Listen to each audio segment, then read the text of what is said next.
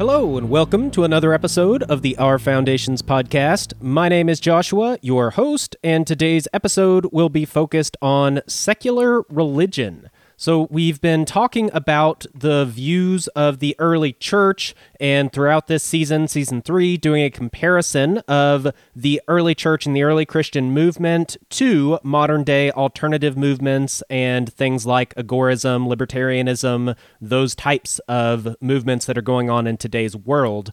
And we just wrapped up talking about discipleship and putting some things into action and building relationships, these types of things, mainly from the early church perspective. And then I also tied that in to the secular modern day perspective as well. And at this point, we are kind of tapering off towards the end of season 3 and wrapping up some of these topics and concepts. So as I do that, this last section is going to be about the kingdom of man versus the kingdom of God, the difference of how they act and what their beliefs are, what their morality is, all of these types of things, and part of that is secular religion. And what I want to do is look at secular religion, what that is, what some examples are, how that is applied in today's world, where that leads, where that is headed, where that has taken us up until this point, and then compare that to the idea of the kingdom of God, the movement of the original church, as well as secular alternative movements in modern times, because it all ties together, where the Bible and the original Christians talked about this separation of the kingdom of man and the kingdom of God, of the world and the church. That it brings us into this idea of secular religion. How does the world act? What is the system of the world? All of these types of things, and how do we interact with it? And with that, as we look into that, we can see where the world is headed. We can see what the world has become, how those systems have evolved and are currently evolving.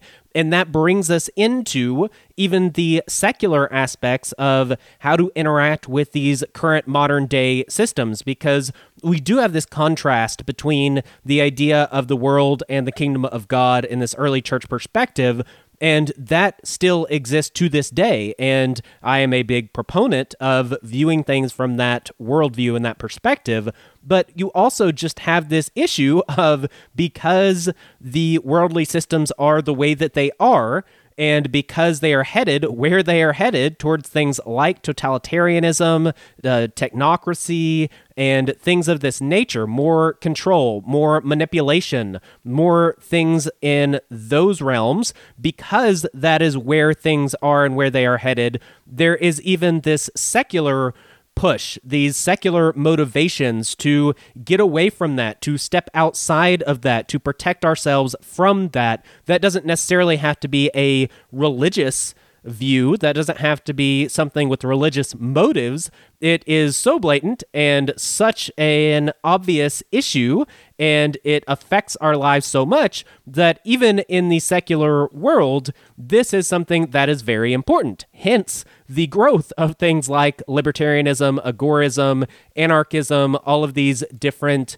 alternative movements, as well as the alternative systems like cryptocurrencies and homeschooling and homesteading. All of these have seen huge rises in interest and participation over the past, let's say, decade, and definitely in the post-COVID world. And so that's what I want to focus on for this last bit of season 3. And I say the last bit, it's probably not going to be over extremely soon, but we are in that tail end. So I'm just keeping you updated on the outline for where we are in the season, where we're headed. I used to update episodes back in season 1, and I don't do those anymore. So I try to give brief updates, usually at the end, but sometimes at the beginning. I'll go ahead and give the update here, since usually I do it at the end, but right now I'm doing it at the beginning. So I will go ahead and give the disclaimer that this podcast in its entirety is meant to be listened to in its entirety, from start to finish, in chronological order. The ideas build on themselves, and that is going to become more and more apparent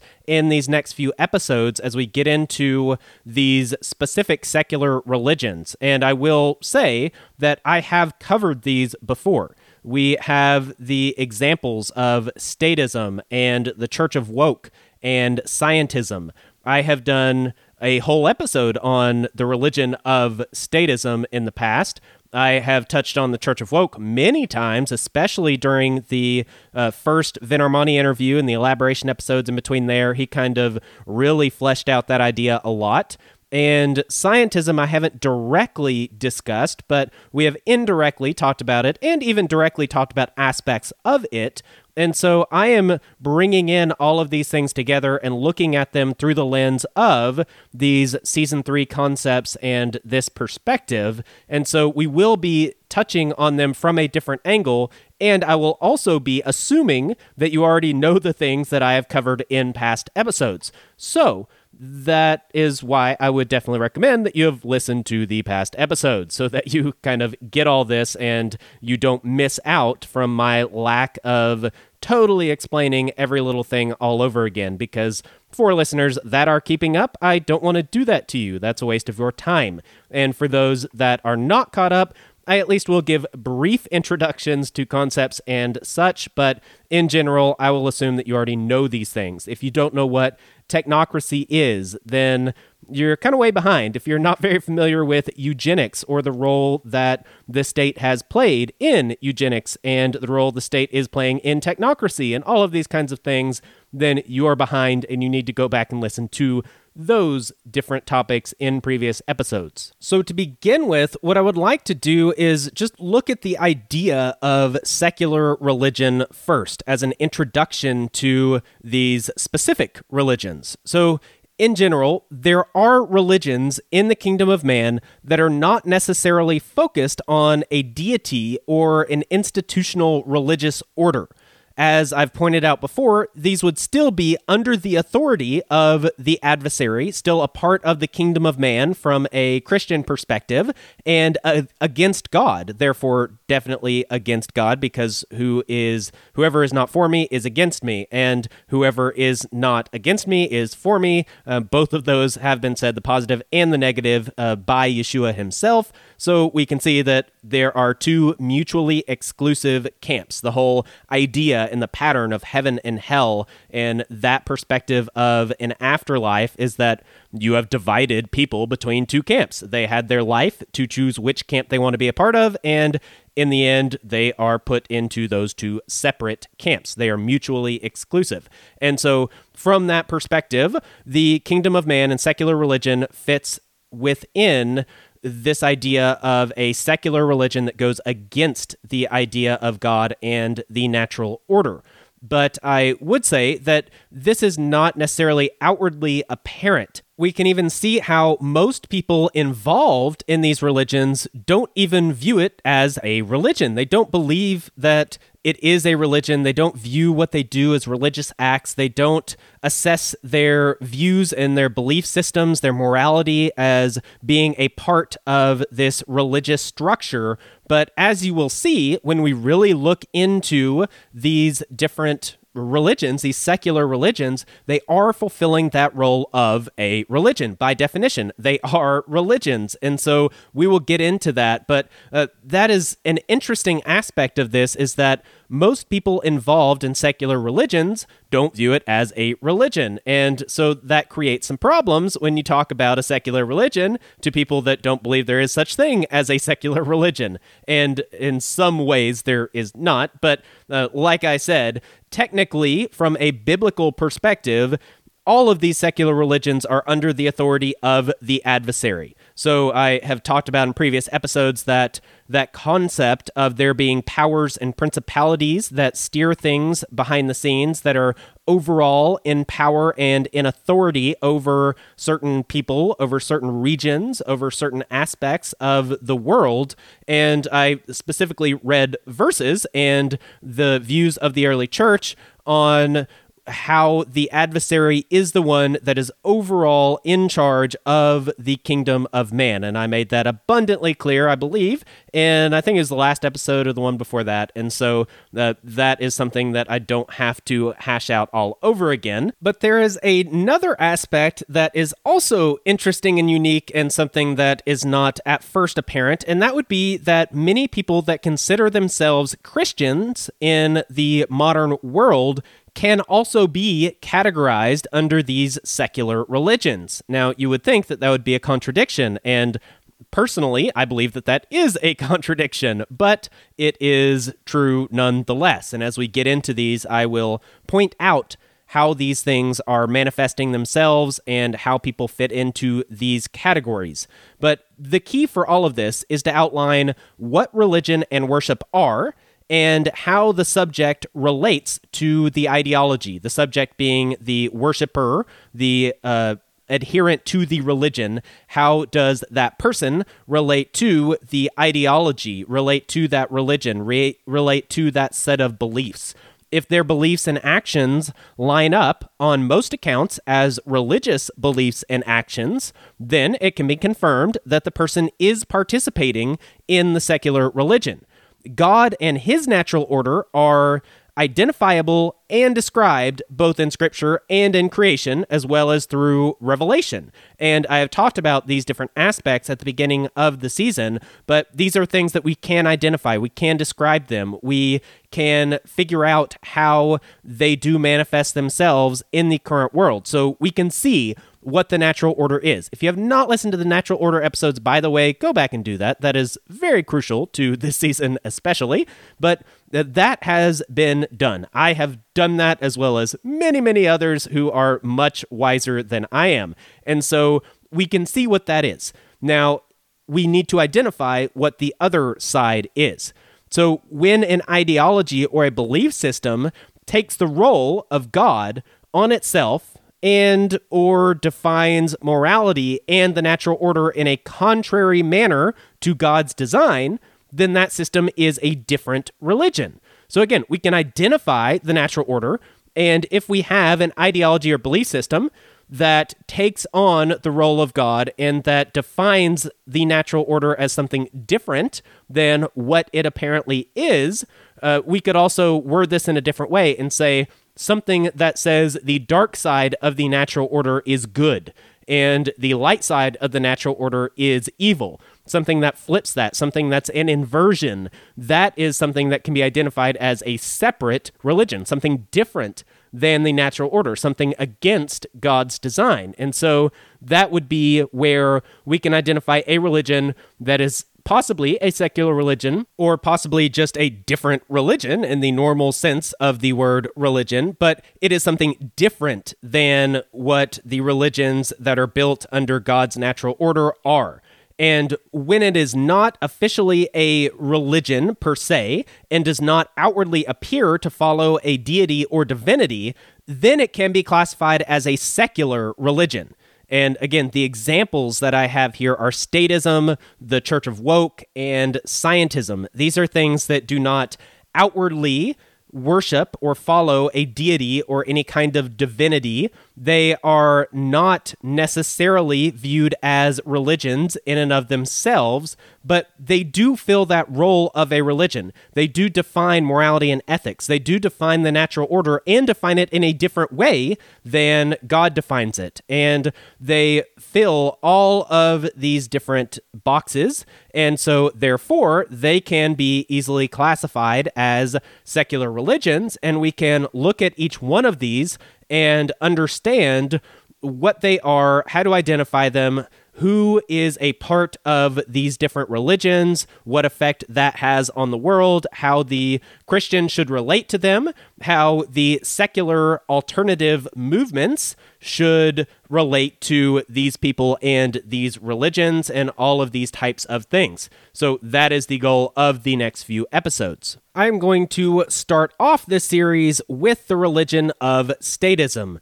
Again, this is something that I have covered in the past. I did a whole episode on statism. I don't know which episode it is, so I'll try to put that in the show notes if I can remember to do so, but I'm sure you can easily search and figure that out. But what I want to do to begin with is start off with a quote, some definitions, some more quotes, and then get into some discussion about the religion of statism. I will start off with a quote from David Lipscomb from his book on civil government that I've quoted many times before and probably will quote again. Quote, "It is clear that the influence upon man that arose from forming and conducting human governments was to wean man from the government of God, make him feel independent of that government and of his maker. It inspired his heart with the idea that man is more than a servant. He naturally magnifies his own works and his own institutions so that but few men give their time and service to the human government, but that they soon come to think the human much more essential to the world's well-being than the divine government. The introduction of human additions into the divine institution has the same tendency.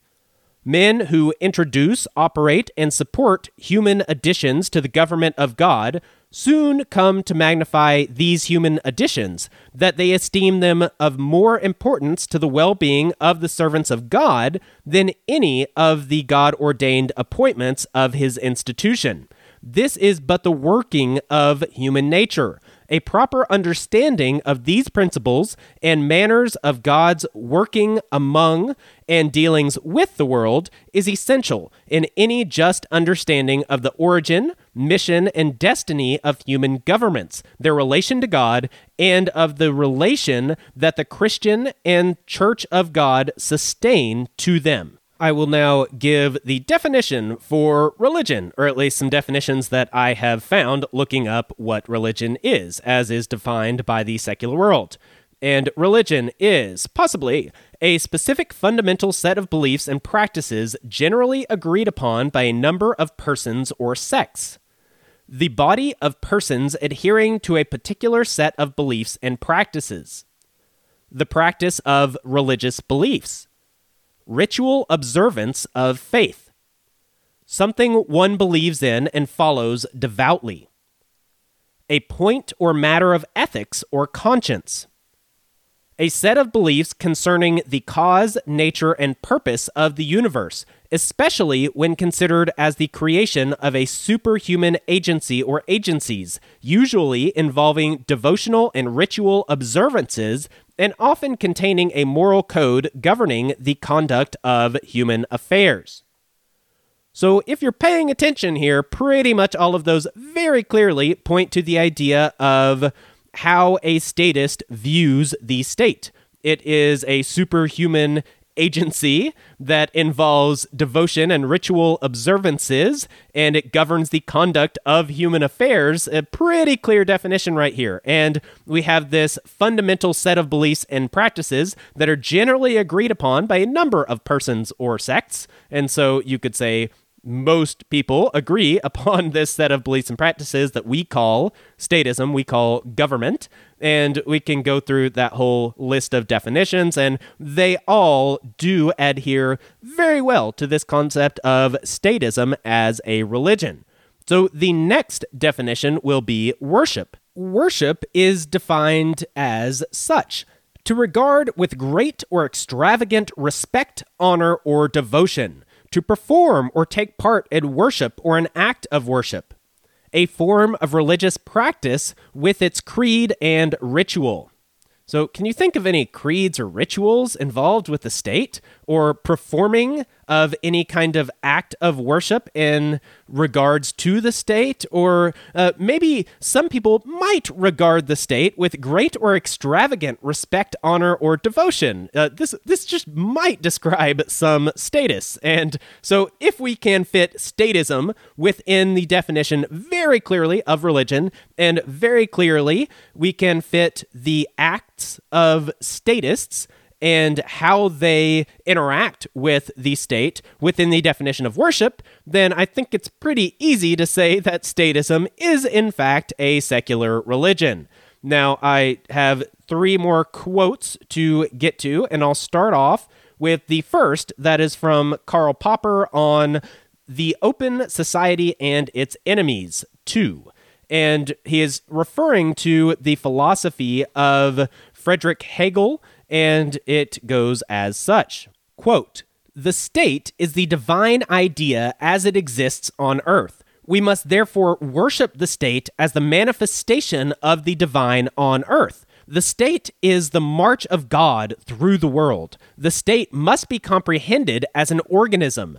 To the complete state belongs, essentially, consciousness and thought. The state knows what it wills. The state exists for its own sake. The state is the actually existing, realized moral life.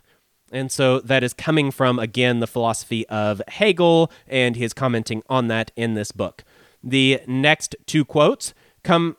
Well, I guess I should mention here that this is the extreme. This is what many statists do believe deep down and what their actions show, but they don't even admit this to themselves. So they do believe that the state, in its existence, is realized moral life, that the state defines morality, that laws should reflect and should define morality. If you break the law, that is bad. If you follow the law, you are doing good. The state is the one in charge of that. And there are different degrees of this, and many people have multiple allegiances in regards to what they believe is right and wrong and where morality comes from. But the other aspects here, we have this idea that the state can be comprehended as an organism, and that you can almost give it this aspect of consciousness or thought when you're thinking of what the state is, what the government is. A lot of times people refer to the government and say that the government did XYZ, the government, blah, blah, blah, the state does this and that. And I refer to it in the same way because, in a way, I agree that the state can be defined as such, and it is a good way of describing the state. But when you view it from this perspective of statism as a religion, and the state is an entity that you can describe as such, and as we learned in previous episodes, that the kingdom of man, the governments of man, the state ultimately is ruled over by the authority of the adversary, then that becomes a little iffy, especially for Christians. When you look at the state from that perspective and then you realize, you pull the veil back and see who is that entity behind the state. And that is not necessarily a good thing. You also have this concept that was brought up at the beginning of this excerpt here, that the state is the divine idea as it exists on earth. And so, therefore, worship the state as the manifestation of the divine on earth.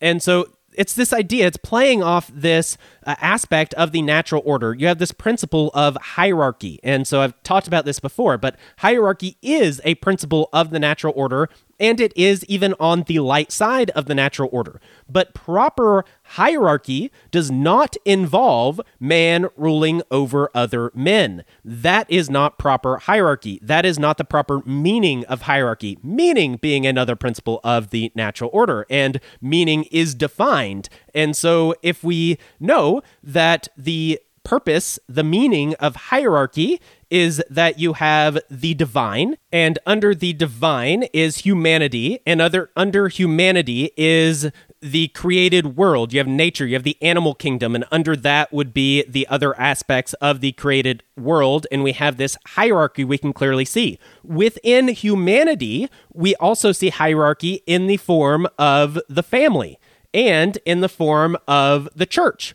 However, at least when we look from a biblical perspective, when that hierarchy is, when there is an attempt to manifest that hierarchy in the form of having a man ruling over other men, placing a king above a nation and forming a formalized government, God defines this as a rejection of himself. It is a rejection of his role as the head of the hierarchy. Above humanity is only God, and that is it. Within the family, you could say that you have this hierarchy of parents being over their children. The main reason is because the children are not able, they're not mature enough, they're not responsible enough, they're not even physically able oftentimes to take care of themselves, and so that is the role of the parent to take care of the child, and the parent is above the child in that regard, as the parent protects the child, raises the child, teaches the child, all of these types of things, and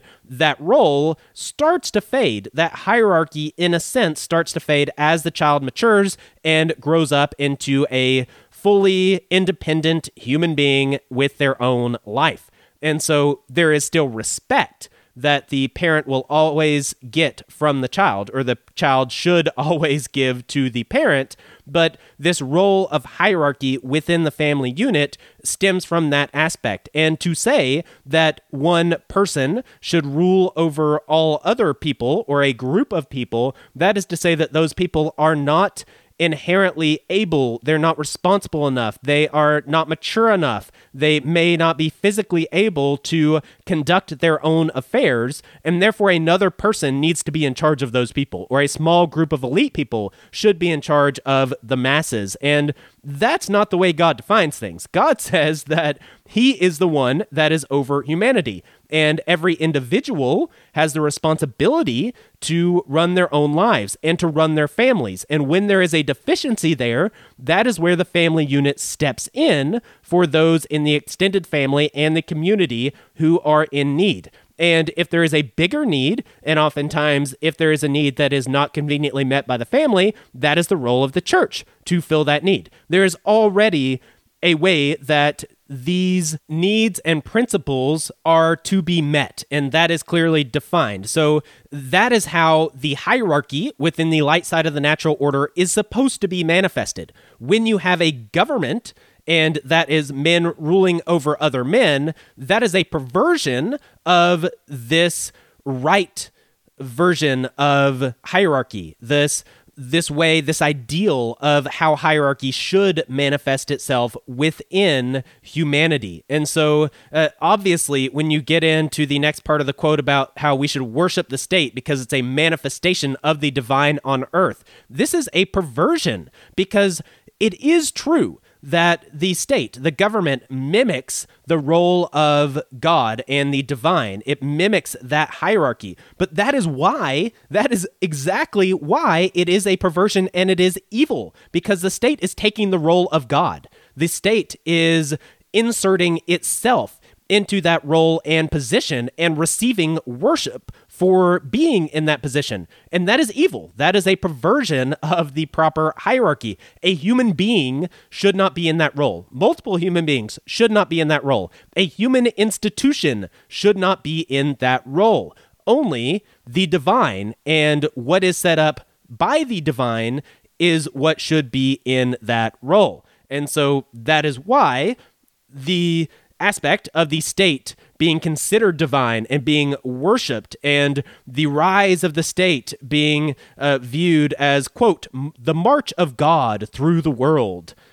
That's ridiculous, and that is a perversion of the natural order, and that is another example of how statism is a religion, because it is taking over this role of hierarchy that the divine has over humanity. This is a religious idea because we're talking about the divine, and when a secular institution takes over all of these ideas and these roles, then it is taking over this aspect of being a religion. The next two quotes both come from Larkin Rose, and both come out of his book, The Most Dangerous Superstition. Quote, "In truth, the belief in government is a religion made up of a set of dogmatic teachings, irrational doctrines which fly in the face of both evidence and logic, and which are methodically memorized and repeated by the faithful. Like other religions, the gospel of government describes a superhuman, supernatural entity above mere mortals, which issues commandments to the peasantry for whom unquestioning obedience is a moral imperative."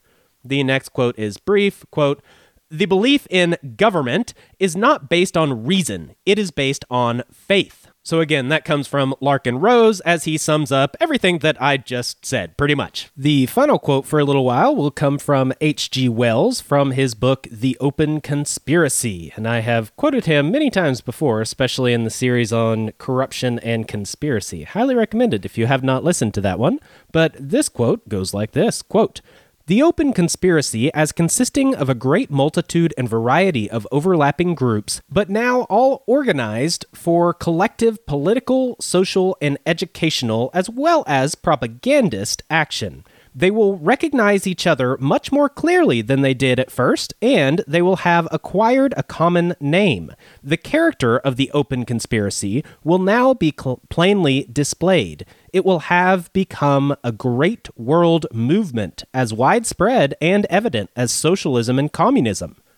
It will largely have taken the place of these movements. It will be more. It will be a world religion. This large, loose, assimilatory mass of groups and societies will be definitively and obviously attempting to swallow up the entire population of the world and become the new human community. I think H.G. Wells sums that up very well there, and The Open Conspiracy is not a sci-fi fiction book, by the way. H.G. Wells is tied in a lot with the eugenics movement and the Rhodes Roundtable groups and those types of things, if you are not aware.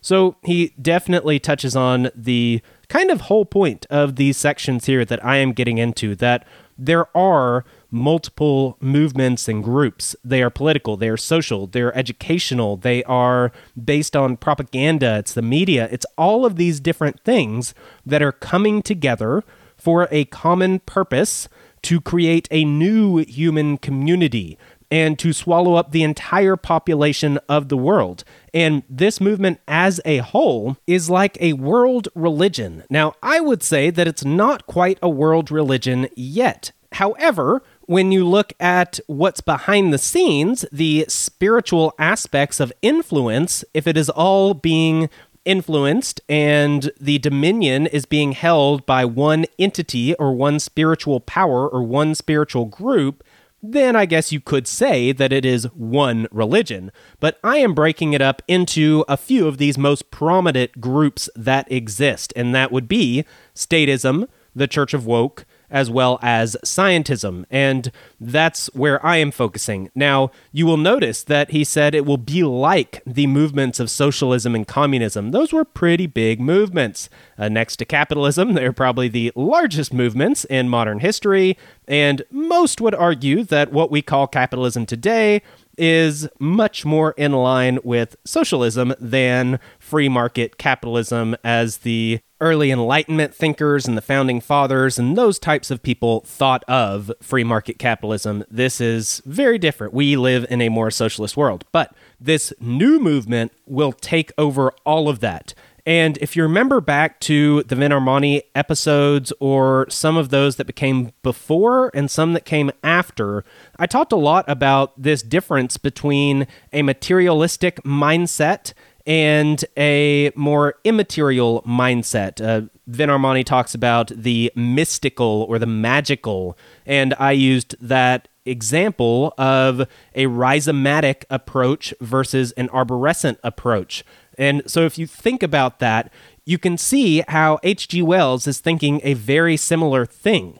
And he's just describing it differently. Same as Sorokin, same as many other people that I have discussed before. But he says this large, loose, assimilatory mass of groups and societies. He's making it clear that this isn't just one group or one movement that's going to swallow everything up. It's not one materialistic institution. That's not what this is. This is something different. And that is what we are trying to describe. That's also why it is harder to describe.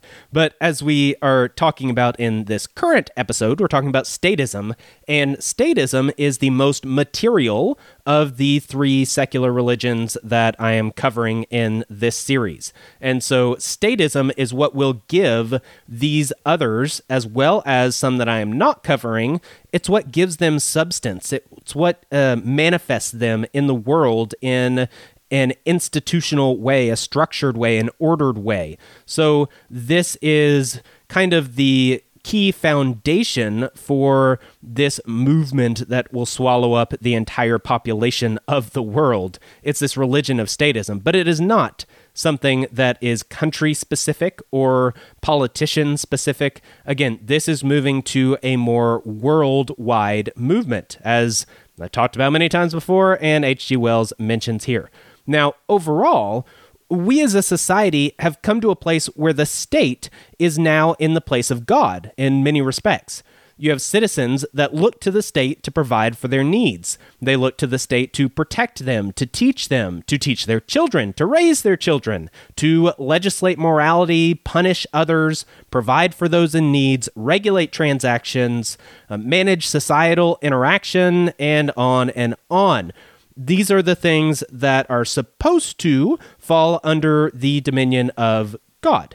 God has directed us how to handle these matters, both practically and conceptually, both as a society and as individuals. The Christian is to look to God for guidance and assistance in all matters. This is not the role of the state. Many have faith in and rely on government departments, programs, and laws to solve society's problems instead of the kingdom of God's church of believers, their programs, and individual action. Unfortunately, even most believers have rejected God's role and teachings, at least in these matters. Most people are looking to the state to provide for them and to fill all of these needs in society, to fill this role. And that is not the state's job, at least from a Christian perspective. I'll read a few verses that I've read many times before, but these would have been extremely familiar to the original Christians, to the early church. This would be 1 Samuel chapter 8, starting in verse 7. The Lord said to Samuel, "Obey the voice of the people in all that they say to you, for they have not rejected you, but they have rejected me from being king over them. According to all the deeds that they have done, from the day I brought them out of Egypt up into this day, forsaking me and serving other gods, so they are also doing to you. Now then, obey their voice, only you shall solemnly warn them and show them the ways of the king who shall reign over them." So again, God is saying that they are rejecting him when they want a king, when they want to set up a formal government with humans at the head of that. That is a rejection of God and his ways. Not only that, but Samuel was told to solemnly warn them and show them the ways of the king who shall reign over them. And there is a description of that, talking about things like sending your children to war to die for them and to serve them as slaves and to take your possessions and your money through taxation and things like this. It's not a pretty picture. It is exactly the way things played out, both for them and for us. As we get back to the secular religion aspect, citizens sing songs to and in reverence of the state. They go through rituals and motions to honor and obey the state, lifting their hands and removing their hats in respect. They place the state in a position above everyone else, with more power, more rights, more knowledge, and more respect than mere humans. The state is omniscient, with the goal of doing what's best for everyone, prioritizing its own citizens and working all things out for the good of those who love it. They have created this ruling entity to be Lord over all. There is a priestly class of politicians that perform the duties required of the state after being confirmed into the, quote, faith through specific rituals and acceptance by the overarching body. They go through various rituals and rites to receive their positions, to enact policy, and to make decisions. The common man gives homage and support to the state through song, salute, voting, contributions, and various other things. If a citizen wants something of the state, they vote and or seek the priestly class for aid, such as praying. Citizens give up portions of their time, their money, and their natural rights in exchange for the benefit of the state and the state taking care of the management of society. So this should sound familiar. People, Christians, people that are a part of any religion are sacrificing their time, their money, some of their rights. They sacrifice that for the sake of their God or their religion, and in exchange, their religion promises them something, or their God gives them some benefit in return, and overall is taking care of that whole society of worshipers. The early church seems to have seen this as a corruption of the kingdom of God and God's rule over man. and God's role of ruling over man. So as believers, they were to voluntarily give to charity and to the church in the form of tithes and offerings and sacrifices of time and materials and all of that kind of stuff. Now, this was not under the threat of force and extortion as with the funding of the welfare state.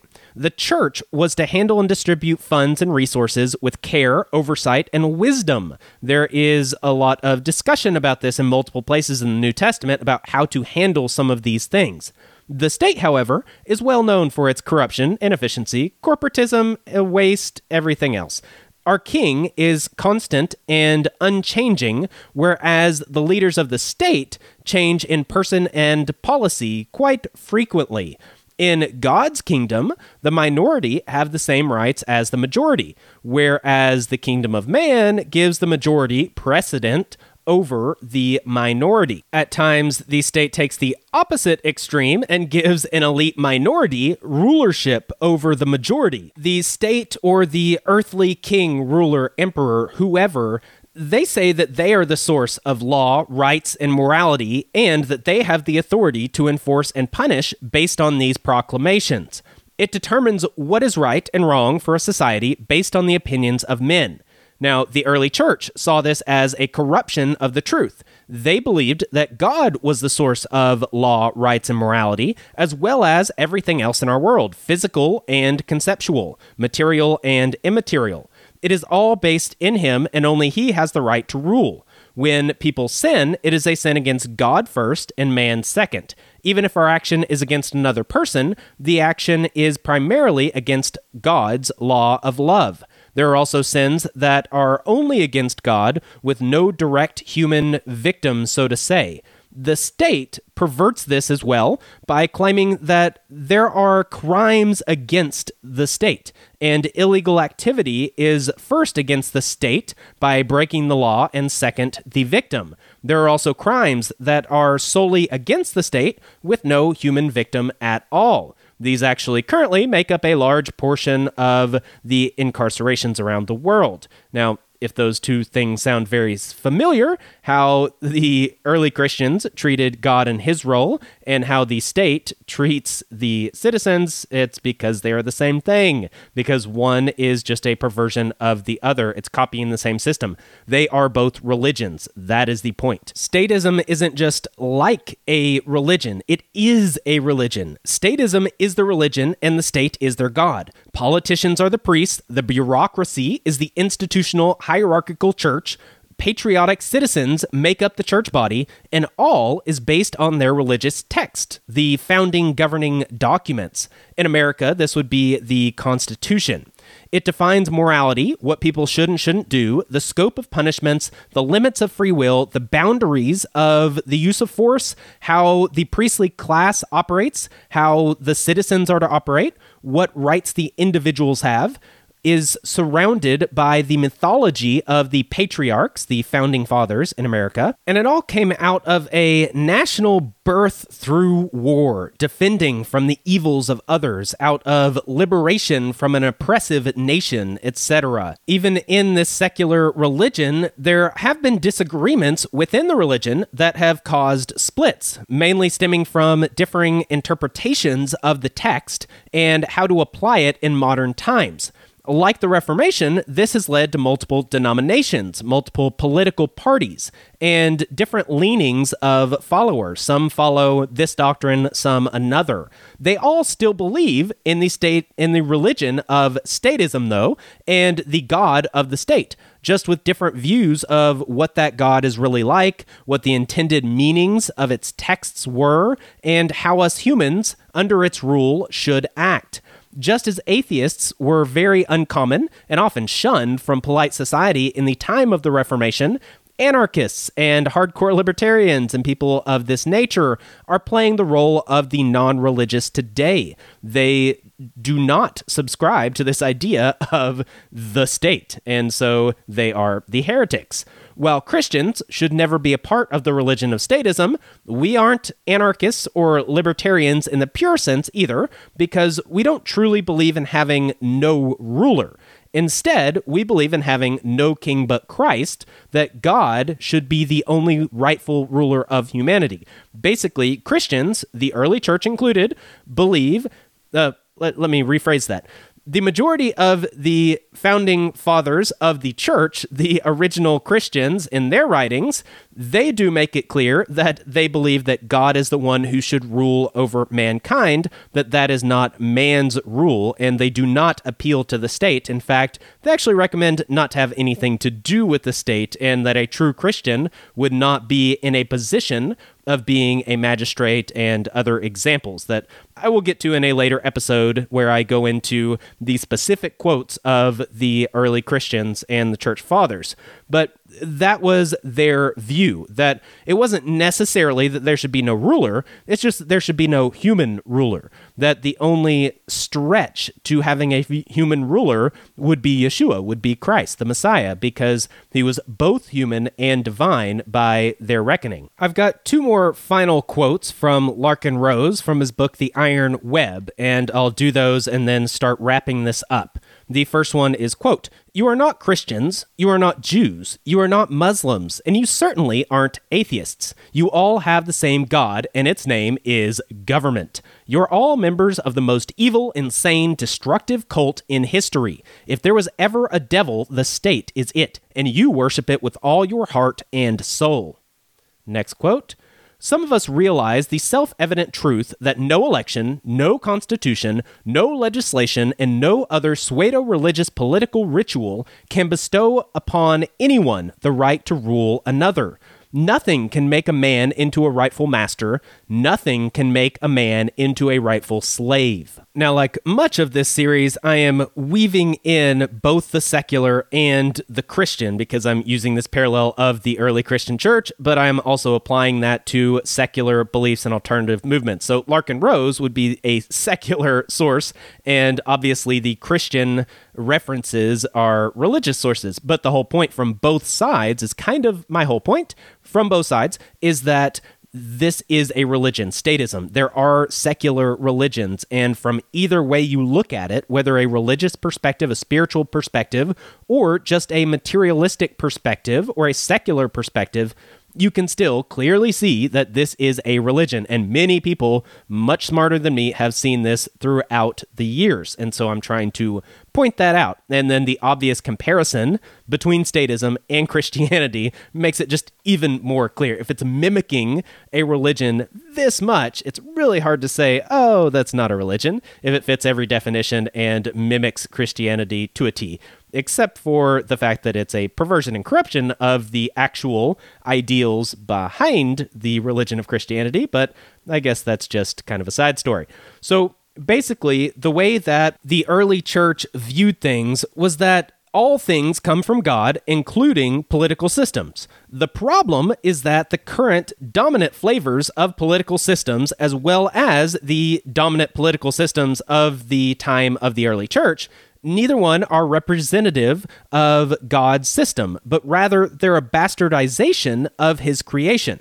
If God wants humans to work together, to be organized, to order their societies, and to take care of one another, modern political approaches do this with a state through force and coercion instead of God's way of having a group of believers serving one another according to his principles under God's leadership. Men want to have some humans ruling over other humans.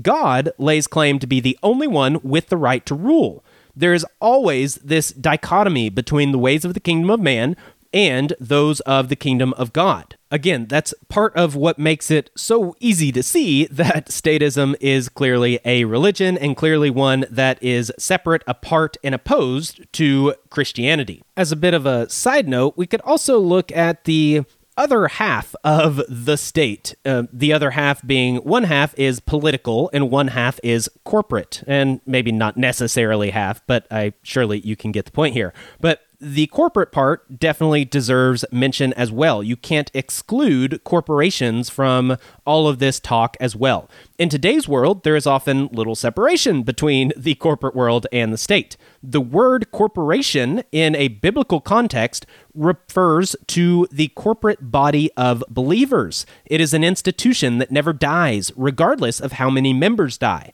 The church is its own entity. It's an immortal creation of God that reproduces through his Spirit and the works of the saints and the believers. A modern business corporation has the same qualities, but with the goals of profits and power. It reproduces through success in these worldly ends and the works of those dedicated to worldly success, a corruption of the corporate church. The qualities of immortality and creation from nothing should only exist through God, but we see them in institutional government, fiat money, corporations, and other institutions of the kingdom of man. As with much of creation, God made the original form or concept, and man corrupted it. That would be the overall stance. Now, again, I'm not getting into the aspect of corporatism and all that kind of stuff. That can be reserved for another time. But I'm just saying that when you look at even things associated with the state that are kind of behind the scenes when you get into this institution of the church of statism, so to say, you do see these same things playing out, these same parallels, these same patterns, these same religious distinctions and descriptions. They all fit because there is such thing as a secular religion, if you hadn't figured that out yet. So that is all I am going to cover in today's episode. I will get back into this series of secular religion next time. I believe next episode will be on the Church of Woke. Now, again, I have covered the Church of Woke many times before, but I will cover it again, and probably from a slightly different angle within the context of what we're talking about. At least that would be my goal. And so that's the plan for what we will be discussing next week, and I will continue on, and this will be a whole series on secular religion as a whole. Now, I would like to say thank you for everyone listening, just in general, for being listeners. Thank you for all of your support, whether it be through ratings or reviews or financially through Patreon or Subscribestar. Thank you for all of it. I really do appreciate it. And please feel free to reach out to me if you have any questions or comments or recommendations or requests, anything like that. Reach out to me, ourfoundations@protonmail.com. As I've stated a few times before, if you're interested specifically in this content for Season 3, then you'd probably be interested in one of the few perks, I must admit, of being a financial supporter. I am releasing a book that I am writing in small sections on those platforms as I get around to it kind of randomly, but as it comes out, you will basically end up getting the book for free over time as I'm writing it. So there might be some changes and revisions and stuff and things of that nature, but if you're interested in this content and specifically having this religious overtone and that type of thing, then you would probably be really interested in that. Now, I don't give a lot of perks for people that support the podcast financially, because I spend most of my extra time that I have for this on just generating the podcast and recording it and editing it and doing all the different things. So I don't really have a lot of extra time to put towards doing extra things on top of that. But I have in the past done some exclusive episodes. I have done some early releases. I've done some other things like that. When I've had a guest that I knew was coming on, then sometimes I would take questions from supporters. Like Vin Armani, I did that with him, and when he came on for a follow-up episode, I gave that opportunity as well for anyone that saw it at least. And so I do try to give some perks, but overall, I think it's just mainly if you think that this content for this show should be out there for free to everyone, and you want to help financially support it so that that can be possible now and in the future, then I would greatly appreciate you coming alongside me and doing that. So that is everything. I hope you have enjoyed this episode and come back next week. I'm out. Peace. This has been Our Foundations Podcast. Goodbye. Thank you for listening. Goodbye. Bye-bye.